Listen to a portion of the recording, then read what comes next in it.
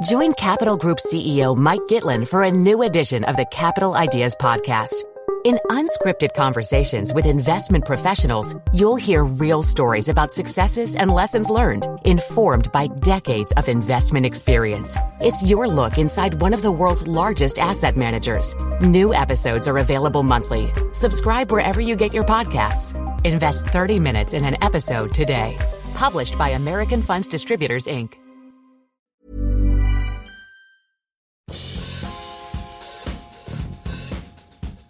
Hey everyone, welcome to Alpha Chat, the business and economics podcast of the Financial Times. I'm Cardiff Garcia. Before we begin today's show, I want to remind you that listeners of this podcast can attend Camp Alphaville on July 1st at a discount. Camp Alphaville is the Financial Times Alphaville team's annual festival of wonkiness and themes from economics and finance. It is 3 parts intellectual, 2 parts outdoorsy fun and games, and 1 part boozy summer decadence. If you want to attend and use the special discount for Alpha Chat listeners, go to ft.com/finance festival. And the marketing code you should use is, in all caps, Secret Alpha Chat. It's one word. Again, ft.com/finance festival. And the code is Secret Alpha Chat.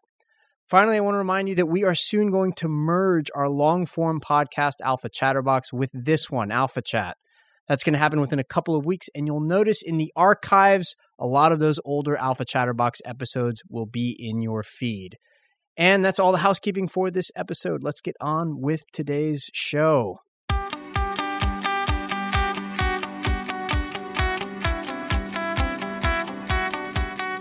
My co-host Shannon Bond is on maternity leave, and this week we have 2 guest hosts. First, I'm joined for the 3rd straight week by Mary Childs. Mary, how are you? I'm great. Thank you. Have you figured out what the primary qualification is for being a podcast co-host? No, but I'm hoping I get a prize for having done 3 in a row. And I'm pretty sure my qualification appears to be availability.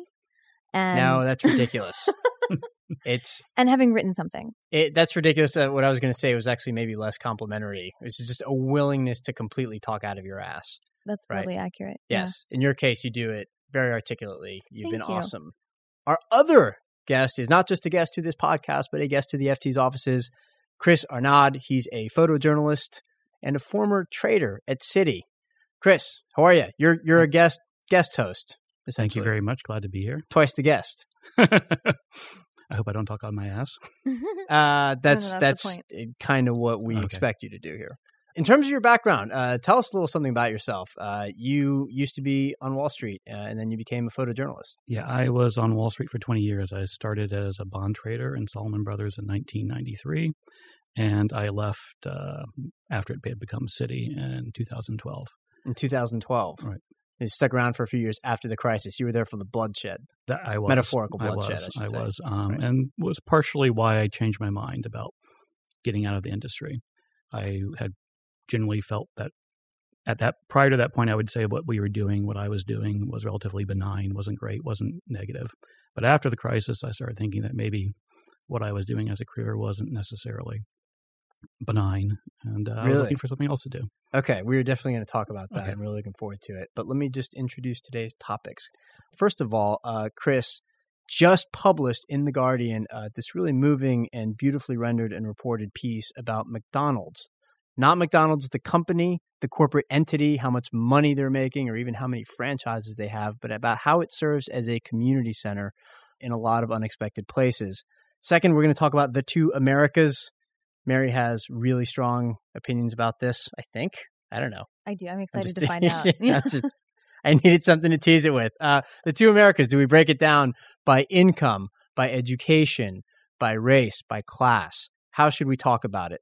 And then finally, we're going to talk about how we, not the 3 of us necessarily, but how society should talk about people who work in finance, as Chris used to, as I did very, very briefly, and as Mary has never done. Literally never. Not for a Well done, minute. Mary. Thank you. Yes, nicely avoided. I have no credibility. This is going to be a great show, so let's get on with it. Chris, let's start by talking about McDonald's. Tell us what the theme of your piece was and how you arrived at this realization. My theme of the piece was basically McDonald's, the franchises, the individual franchises in many communities serve as community centers, ad hoc community centers.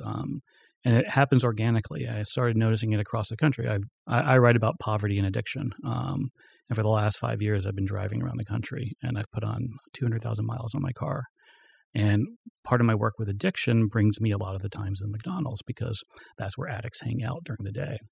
When you say addiction, you mean to drugs primarily, to drugs, alcohol? Heroin primarily, but most of my work was in the Bronx with heroin addicts. But I also have been in pretty much every town in the United States that people don't go to, places that people generally have forgotten about.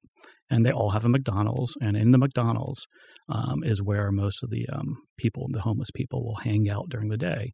They do that because you can charge your phone there. You can do that because there's clean bathrooms. And they do that by and large because McDonald's leaves them alone, and they have a safe space. In addition, I started finding myself going to the McDonald's for the same reason other people went, which it was a nice location to talk to people. And so if I was spending time in Natchitoches, Louisiana, where I was just recently, it's a town of 110,000 people. It's in rural Louisiana, and it's 50% African-American, 50% white. It's poor. But like in every other McDonald's, in Natchitoches, at every morning, there is a group of individuals, maybe 10 to 30, who get together and have coffee and chat. And I saw this across the entire country. There are these old men clubs, they call them. Some of them call them the old men clubs. The ones in Natchitoches called themselves the Romeo Club, retired old men eating out. My piece was basically about how this happens across the country. And they've become a reflection in many cases of the community that they are located in. So people think of McDonald's as saying, well, they're all the same.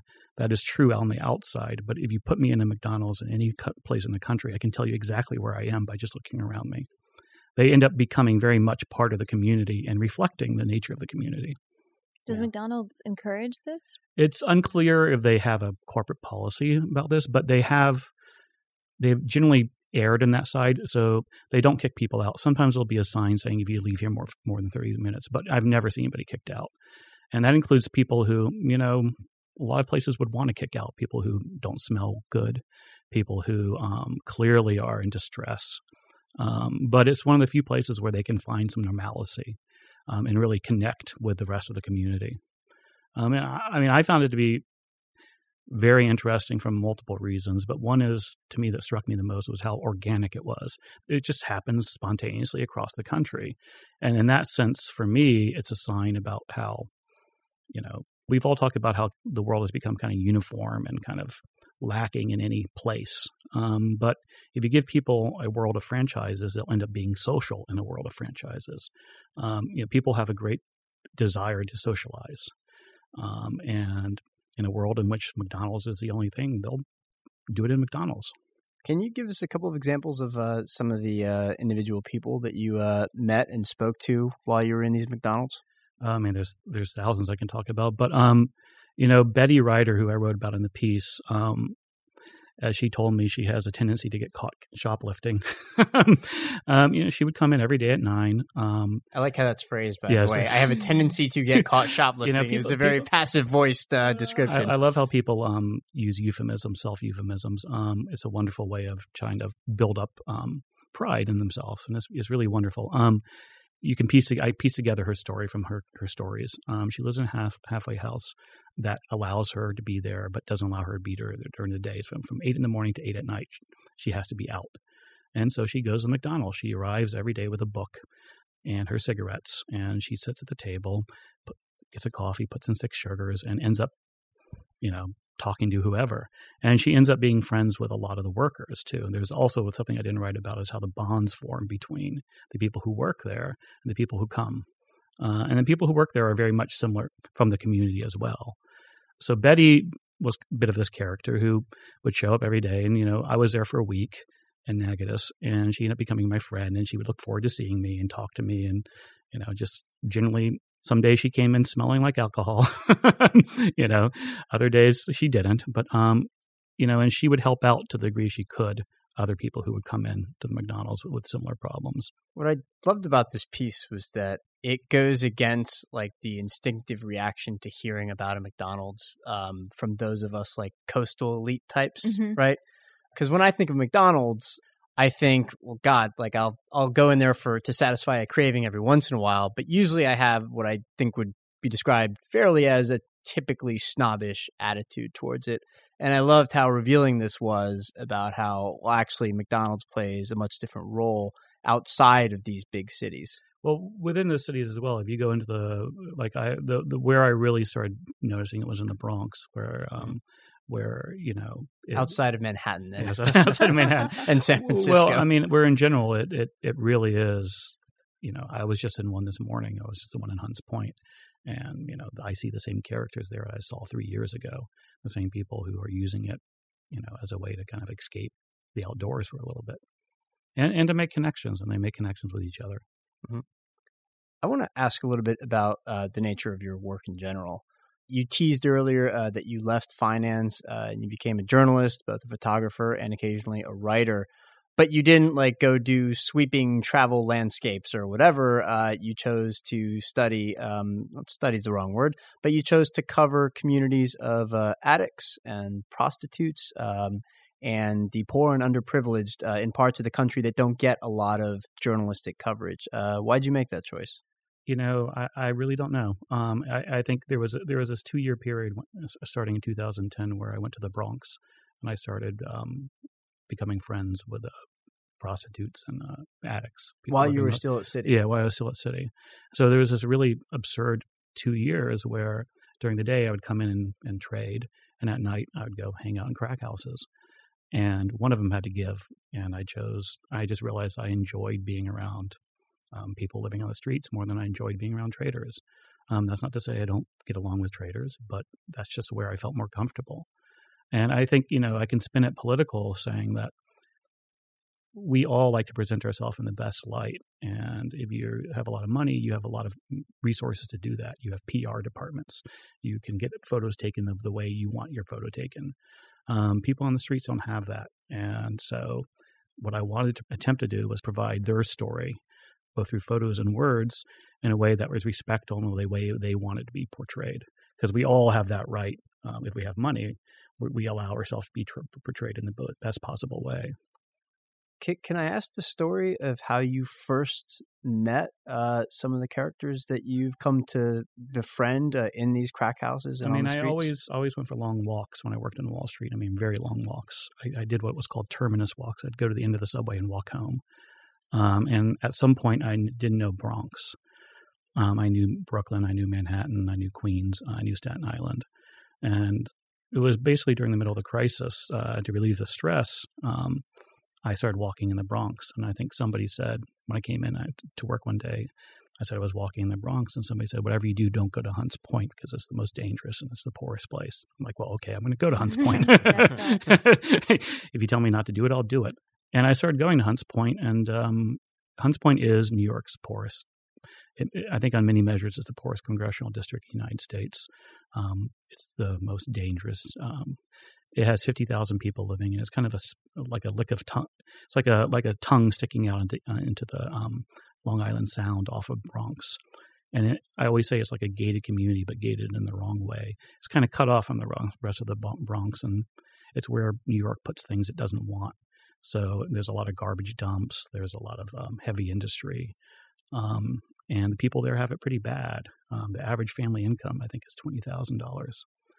And I started going there and just walking around and just started talking to people. And I started going more and more and more and kept going back and kept going back.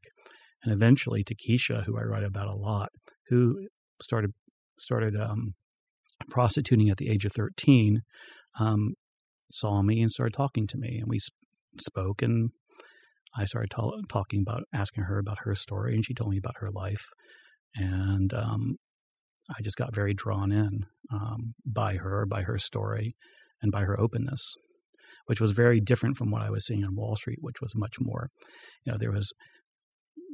we on Wall Street, including myself, like to portray ourselves, don't reveal all. And I remember when I asked Keisha, whenever I interview somebody, I always ask them, what's one sentence to describe yourself? And she said, her sentence was, as what I am.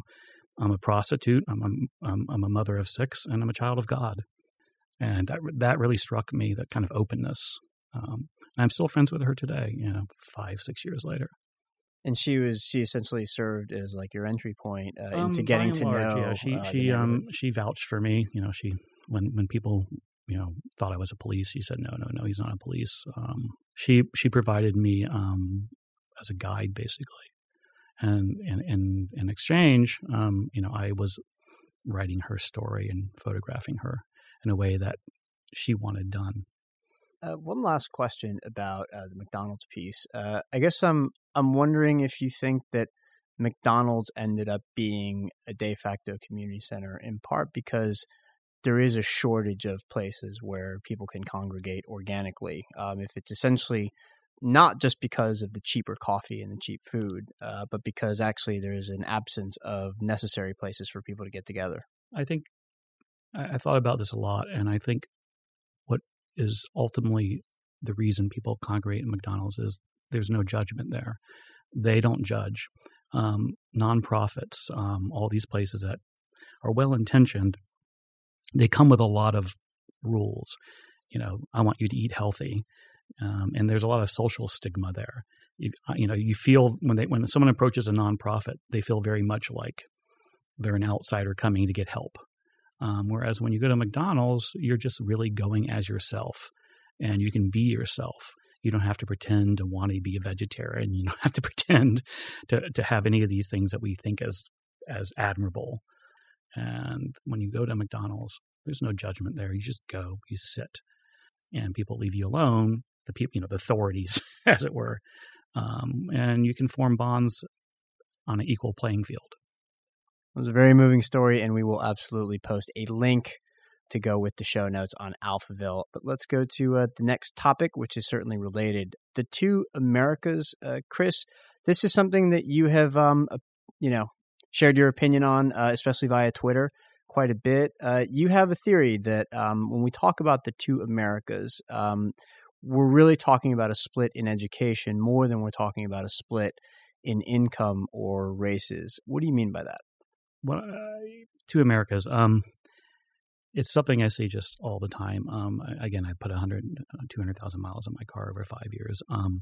And it's really hard to describe just how different they are, how different Manhattan is, how different LA is, how different, the suburbs of DC are from places like Natchitoches, from places like Binghamton, New York, from places like Yazoo City, Mississippi.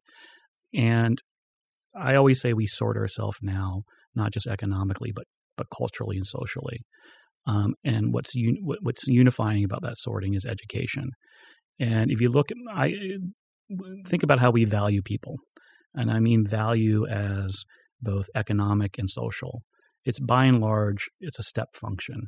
There's a group of people who, and that's true of when you look at how people are compensated. In general, if you have a postgraduate degree, you make a lot more than if you don't. But I think it's more than just income; it's social. I think a Wall Street trader has more in common with a Harvard professor than they do with a forklift operator in Appalachia. Uh-huh. And it's about what each person sees as important to them. And both sets see very different things as important to them. Over the years, this has gotten worse, right? Like the sorting has gotten more and more clean, and people are less likely to kind of cross-pollinate. Is that the case? Oh, definitely. I think there's no communication between the two. Why is that? Why has it gotten worse? I have my theories that are just entirely theories, but I think there's a lot about more mobility. I think there's a lot going on with the internet in terms of you can find your own and you can stick with your own. I think it has a lot to do with the economic landscape. We've moved on in terms of generally a winner-take-all mentality. But I think when I was a kid, we had an orange juice factory in our town. I'm from Florida. Small town had orange juice factory. It literally was town cut by railroad tracks. On one side of the railroad tracks was African Americans. It was very much the classic Southern town. There was an orange juice factory. The owners of the orange juice factory had a lot of money. We all knew that, but they went to the same lousy public school we did. We didn't realize until the 80s that they had a lot of money, that they were in the Forbes 500. But the kids were friends with. They played on the football team. They were part of the community. It was just. It was just a very different way of approaching having money.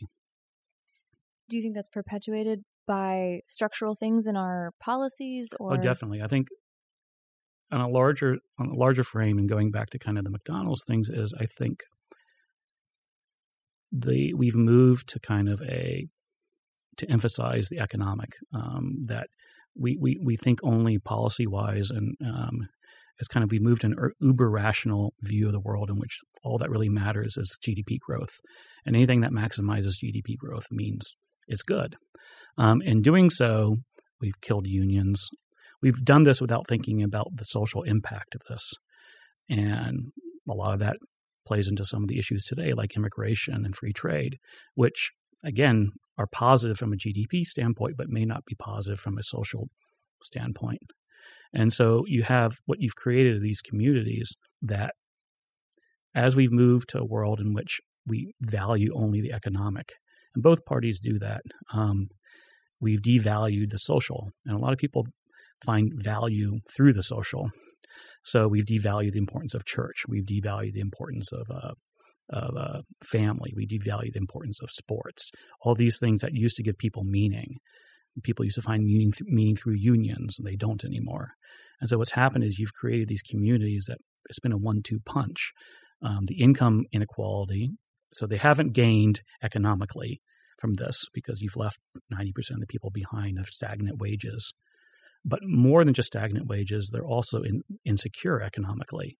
The certainty of a job just isn't there. It's come with a lot of economic anxiety, so they're more economically anxious. And socially, they've been devalued. What used to give them meaning, we as a culture, as a society, value less. We value religion less. One of the shocking things to me when I came to New York City was how I grew up pretty liberal. I got to New York City and I met people who were pretty liberal who had a complete utter distaste for religion, and that kind of shocked me. As they kind of categorizing these people who were my friends, who I grew up with, who may not agreed with me politically, but were certainly not cartoon characters like I saw them treated as. So I think you've had these communities that have been just entirely left behind. One kind of simple way to think about this is that if the three of us were to take different jobs, lower paying jobs than the ones we have now, if we were to become bartenders or waiters because that was appealing to us for some reason, or if we went to go work for a nonprofit that just paid a lot less, we would still have more in common with like lawyers and bankers and people like that than we would with a high school grad who went straight from school to go work for like the frackers in North Dakota, even though we would be making less money than the high school grad, right? Our support network, our families, our friends, the people we spend time with, they would all still more or less resemble us, right? I want to introduce some facts into this, right? Which I know sounds super boring, right? Because it's such an intriguing conversation. So I'm just going to, it's going to take no time at all though. So here it is. This is from the St. Louis Fed. A quarter of all families in the U.S. have about 2/3 of the wealth. The remaining 3/4 of all families have the third of the wealth that's left. What do the richer families have in common? They tend to be white, have college degrees, they're older, they have higher incomes, and they make conservative financial choices, just to give you kind of a sense of how this breaks down.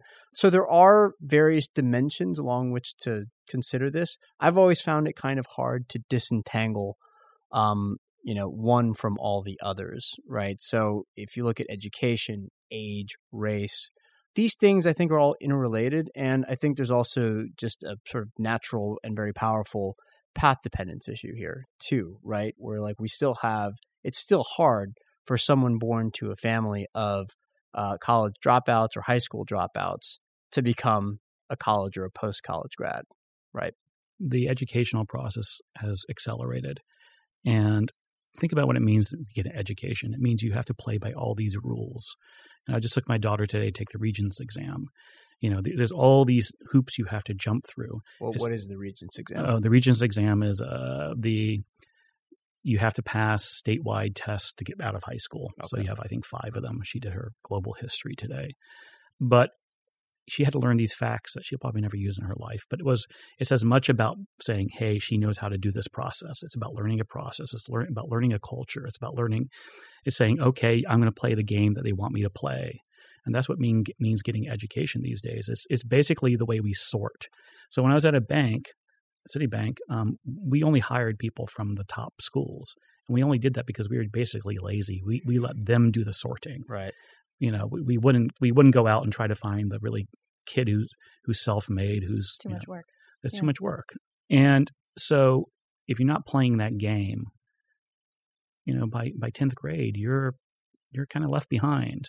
And so it's kind of like, probably the communities I've seen that are the most left behind. I mean, the Bronx is fine because, in many senses, because the Bronx has Manhattan close. And so a kid growing up in Hunts Point who really, really, really has parents who can, who can help them will make it out. And they'll make it out because there's all sorts of programs. But a kid growing up in Appalachia is not going to make it out because after a certain point, they're just too far behind.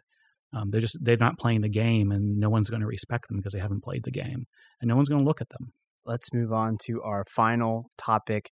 How should society think about people who work in finance? Have we punished them enough? Have we punished them not enough? How should our views on this evolve? Mary, I'm actually going to start with you on this one. Okay. You're the one person at the table who hasn't worked in finance, but you've been reporting on people in finance and across the entire spectrum of jobs on Wall Street for quite some time. I guess I'm curious to know if your own opinion of people in finance has shifted over time.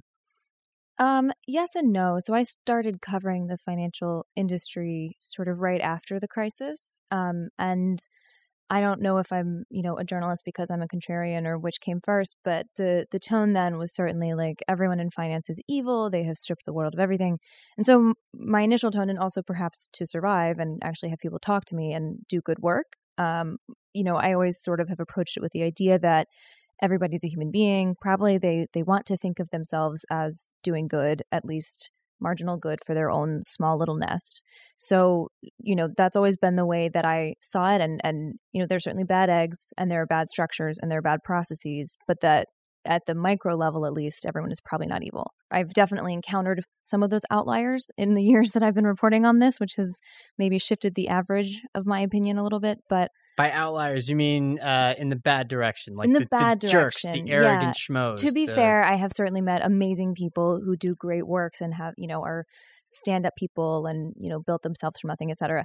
There are those, and there are those on the other side of that spectrum as well. So I don't know. I think that Chris, you raised an interesting point that we've overvalued the economic side of things and overemphasized that, and I think that is certainly reflected in a lot of the priority sets for people. And that lends itself to an additional tone deaf kind of approach when people attempt to interface with the broader world. There's, within Wall Street, your demonstration of value is your value, right? So that's what you put forward. And then when you sort of try to reach out beyond that world, that falls on very deaf ears because the world feels cheated and tricked and, what have you done to us? And you caused this great crisis. So I think that it would be great if that kind of priority set could shift a little bit and people mellow out. I mean, we live in Manhattan, so I don't know that that's necessarily likely. Chris is probably chomping at the bit, but I have a quick follow-up for you, Mary. Yes. Have you noticed an increase in humility at all from people on Wall Street? Or is that just way too aggregate everything, macro a question to be able to succinctly summarize? Okay, so it is a little bit too macro, but to break it down a little, I feel like bankers are a little bit more humble, in part because their job got less fun, and in part because they took such a beating in the public eye. So it's, they're like, okay, yeah, sorry. And that, again, is a gross, that's a very fat brush to paint people with. But I think that is sort of what the hedge fund industry is now struggling with, because you have some high-flying people who have extracted a whole lot of wealth, and there seems to be a mismatch in what they've generated. That I think they're sort of having that moment now. Okay. Yeah, I find it kind of hard to discuss this issue with the nuance that I do think it deserves, because I like your point about not demonizing individuals, right? At the same time, there was rampant arrogance in some parts of Wall Street leading up to the crisis, and some resilient arrogance even afterwards, right? Yeah. Chris, I want to go to you now. Describe, first of all, what it is that you did at Citi, and describe some of the attitudes that you saw leading up to the crisis and then afterwards. Well, I was a bond trader, primarily emerging market bonds at Salomon Brothers starting in 1993. Pretty much was a bond trader the entire time. In terms of attitude changes, it was a much smaller, humbler, less bouncy industry when I joined. Like the rabbit quote about Tigger. And partly that came from it was evolved from partnerships. Being a partnership meant your money was on the line. And so you might have been greedy, you might have been all those things they talk about Wall Street traders being, but ultimately you were self-regulated. If you blew up, you lost your money. And that created a great sense of self-policing. So as out of control as the culture might have been, it actually was in control.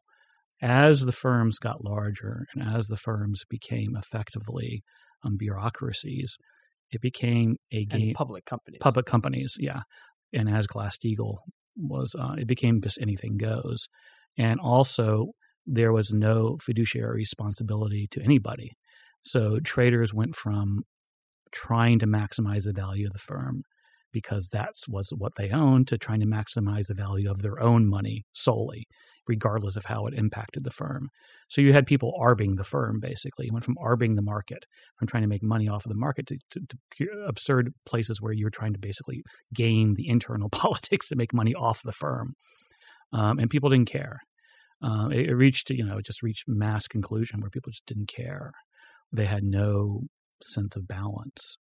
And, the crisis to me was, it was time to self-reflect because, like I said, I had come from academics. I had been a physicist prior to that. And I could always make the argument that what I was doing was no worse than physics because it was benign, at least, it was, in many ways, theoretical physics is a very selfish pursuit. You're not doing anything, you're not providing anybody anything. And, that you're sounding really smart, but you're not. I mean, you're doing nothing. Come on, let's be honest. I mean, you haven't changed the world one iota.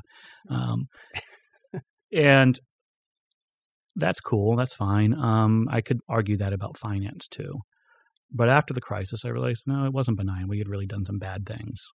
And what frustrated me was people doubled down. I expect other people to have had the same epiphany, the same like, wow, boy, we messed that one up. What should we do? No, it was actually the opposite. It was no, the government messed it up. So only a month after we were bailed out by the government, I'll never forget, I was hanging out with some acquaintances, I won't say who, on the trading floor. And we'd just been bailed out. And Obama came on, President-elect, I think it was at that time, maybe not, came on to give a speech. And he gave some benign comments that were broadcast on the trading floor, on the TVs, about how bankers need to stop being fat cats, I think was the phrase he used sometimes, things like that. And all of a sudden, everybody around me just broke out in a polemic against Obama, the fat pensions of teachers. Teachers only have to work 20 years, and then afterwards they're going to have all these big fat pensions, including a person who had just gotten who had signed on with a guarantee, and who had not. That guarantee would not have been committed unless Obama had bailed us out. Uh-huh. He was railing against teachers' pensions, and a policeman only has to work 20 years, and then you should see what firemen have to do. That sort of. If we hadn't lent money to all these poor people, it would have been fine. It was pretty rough stuff. Are they calling Obama like a communist and things like that? I supported Obama. I voted for him. And there were times I would come, I'd come to my desk and there were crude things written on my desk. So, nothing racial. I never went into that lanes, but basically. Enjoy your communism now type things. Like comments written while you were away by some of your colleagues because they knew that you had someone had taken Obama. But that was kind of people that's not to say that basically I was targeted. We all played a pretty rough game. Mm-hmm. But it's just to say that that's when you target Obama, he was a socialist communist, And that point about, it was the people who bought houses they couldn't afford, it was their fault. Right. There's if there's one intellectual movement that has really infected Wall Street in a negative way is libertarianism, which is very self-serving. But it's kind of that, if there only had been less regs, would have been all fine. And again, it's not surprising that, that I rail on that because of my whole idea that the social matters. Libertarians don't believe the social matters at all. But, you were talking about self-worth. Absolutely everybody on Wall Street, including myself, has a spreadsheet, which is our self-worth. And it's a number, and they look at it every once in a while. And that's how they measure themselves. I want to share briefly my own, also very brief experience. I worked for JP Morgan in the private bank for 3 years right after college. This was 2002 to 2005. And occasionally I would go around the bank and I would ask a little bit about the ethical, the moral dimension of what it was that we did. And essentially what we did was try to make rich people richer. Okay. I mean, I'm putting it quite crudely, but that's kind of what a private bank does. And nobody really wanted to engage that question very diligently, right? And I don't think it's because they were bad people, okay? These were people that, they had families, they were good family people, they were, decent drinking buddies and things like that. I mean, I enjoyed their company, but there was a particular myopia when it came to discussing their work, right? I can't quite explain it. I can't quite elaborate on that too much. It was just something kind of odd that I noticed while I was there and certainly contributed to my leaving. I don't think that's because of any sort of particular moral superiority on my part. It was just kind of a quirk, right? And I don't know if this applies to all of us, right? So, maybe the three of us wouldn't like it so much. When somebody accuses journalism of having fallen down on the job on something, we might try to rationalize it away, even when it's true, because we're involved there. And I guess I'm wondering if Wall Street just kind of fell victim to the same thing that a lot of people do because of their human biases, right? Only in this case, the results were so destructive that it was a question that, a question of whether or not what they were doing was benign was something that everybody had to face, but they still didn't want to. I've said this before and I'll say it again, which is I think of all, this is my fourth industry at this point. Wall Street is the industry with the collection of the smartest and the most curious people. They're immensely talented, and they're immensely curious. At least traders are. You can talk about anything, and they want to know. And they're not ideological. At least when it comes to the markets, they're willing to look at the facts and change and be wrong. Because as a trader, a successful trader, you can't be rigid. You just can't. What the problem I found was I call them front row kids. They've been in the front row of everything their entire life. And they've had to get to the where they've been. They've had to, going back to the early conversation about education, they've had to buy into the system, not only buy into it, game it to get to the very top. And it's created people who aren't very self-reflective necessarily because they're so bought into the system and so bought into gaming the system and getting to the top that sometimes they forget why they've gotten there. Another thing I noticed, and this is how the culture changed in Wall Street, when I got there, a lot of people had some very esoteric backgrounds. The guy who ran mortgages was a former elevator operator, repairman. There was a jazz, my boss had been a minor league player from a junior college in Canada. I had another boss who was a jazz musician, failed jazz musician. Oh, he was a really good jazz musician, but it was an eclectic bunch who just happened to have street smarts.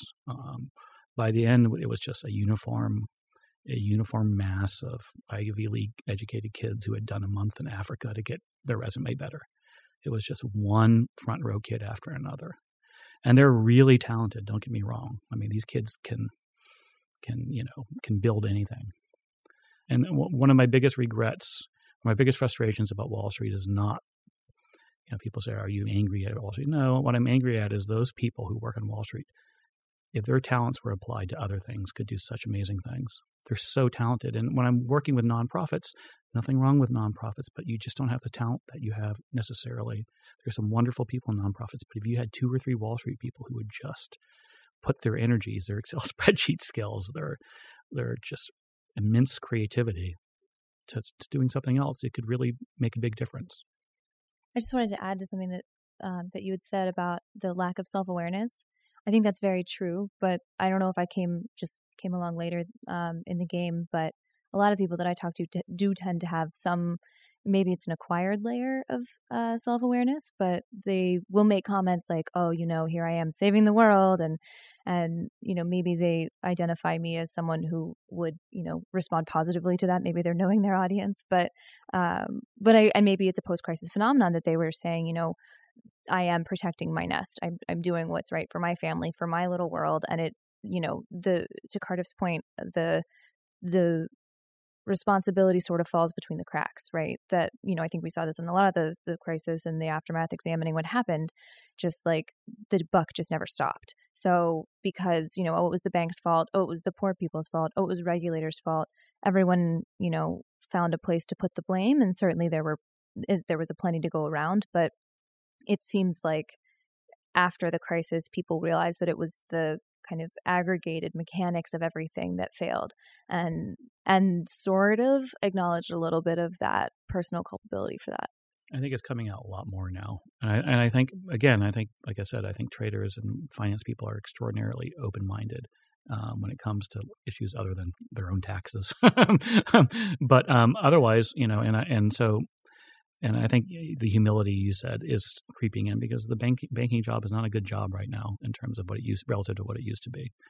Yeah, the systemic angle here, I think, is really intriguing, and one that I'm also a little bit ambivalent about. So on the one hand, if you buy into the idea, and I think all three of us do, that there is something unique about finance that requires a certain amount of regulation, right? Its propensity for bubbles, the idea that when it starts to create these money-like products, the possibility for a run on a bank or on a shadow bank exists, that it needs a certain amount of oversight. If you believe that, then it also means that you have to get the incentive scheme right. And if you do that right, then the rest of it should take care of itself. So obviously, the allure of Wall Street, in addition to a certain amount of gold-plated respectability, was always the money, right? In other words, it paid a lot. If you regulate it in such a way as to make it safer, you shrink the profits a little bit, then maybe you won't have the kind of destructive behavior. And you also want to attract the kind of people who would eventually engage in that kind of destructive behavior. On the other hand, right, you also, I think, want good people in finance. It is an important industry. It maybe got too important. Well, not maybe. It definitely got too important in the years before the crisis, in the decades before the crisis. But it matters, and you don't want it to become something that's so toxic that nobody wants to work there, right? I don't really know how to reconcile those two things, but maybe you guys can help me out. If there's one solution, I think there is. It's just you have to go back having compensation structure to be like partnerships. My favorite piece I ever wrote was called "Why It's Smart to Be Reckless on Wall Street." It was smart. If you wanted to game the system because of the way the compensation structure was, you should be taking reckless risk. It paid you to do so. One of the dirty secrets of Wall Street is the people who lost the most money in the crisis personally got paid the best. So the people who blew up Citibank, the people who blew up Lehman, personally did very well. So Citibank had 200,000 people working for it. The number of people who actually are responsible for it blowing up are probably about 1,000 people. Right. People need to get paid in partnership type. I mean, if the firm goes down, they lose. And they need the old Goldman Sachs model of you get paid in shares of your company that you can't touch for 20 years. And you get a decent salary. But other than that, no. And then that changes the incentive structure remarkably, I think. And we are out of time, but we're not going to let anybody go until we have done our long-form recommendations. Chris, you're our guest. What do you got? It's relatively obscure. Given my work on addiction, I've been studying suicide because addiction and suicide are on the same continuum. Addiction is a form of suicide. Suicide is extreme addiction. And so I started reading On Suicide by Durkheim. It's 1880. He's basically the founder of sociology. And in the book, amongst his other books, he introduced the concept of anomie, which has a lot to do with what I've been doing now in poverty. Anomie is the sense of not belonging, the sense of not being part of the community. And his study, or his book on suicide, says basically people who suffer from too much anomie, a sense of not belonging, are people who kill themselves. Okay. Wow. Sorry. No, hey. Sounds like a powerful work. Tough to follow up. So mine is a book by, I'm going to butcher the pronunciation, but Paul Beatty. It's The Sellout, and it's about a guy from a community in Los Angeles, Dickens, which had been a city and then was sort of, lost its charter kind of thing. And it's about him navigating race and politics, and he sort of runs afoul of modern law, I guess, and has to basically have his case taken to the Supreme Court. And it's just a really fascinating and hilariously written, just incredibly intelligent telling of this ridiculous tale. So excellent. And mine is the opening monologue by Dan Savage, the writer and podcast host. He's a relationship advice columnist, but his podcast, Savage Lovecast, is sort of a perennial recommendation of mine. But this week he gives a really moving monologue about the tragic events in Orlando from the weekend. So definitely check that out. And that is all the time we have for today's show. Thanks, guys. This was fun. Hope you enjoyed this. Thank you very much. Thanks for having me on. You can call us at 917-551-5012 to give us feedback. That is a U.S. number for our overseas listeners. The country code is +1. You can email us at alphachat@ft.com. On Twitter, I'm at Cardiff Garcia. Mary is at M like Mary, D like Dryden, C like Child, at MDC. And Chris is at Chris Arnaud. There's an underscore in between the two names, Chris_Arnaud. Rank the show, leave a review on iTunes. It really does help people find us. Thanks as always to the amazing Amy Keene, producer and editor of this show. And thanks to our listeners. We'll see you here again next week for another episode of Alpha Chat.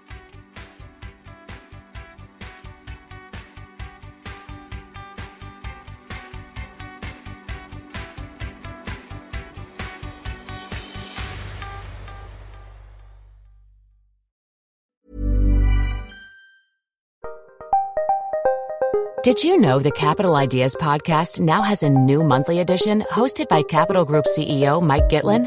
Through the words and experiences of investment professionals, you'll discover who was their best mentor, what's a mistake they made that changed their approach, and how do they find their next great idea.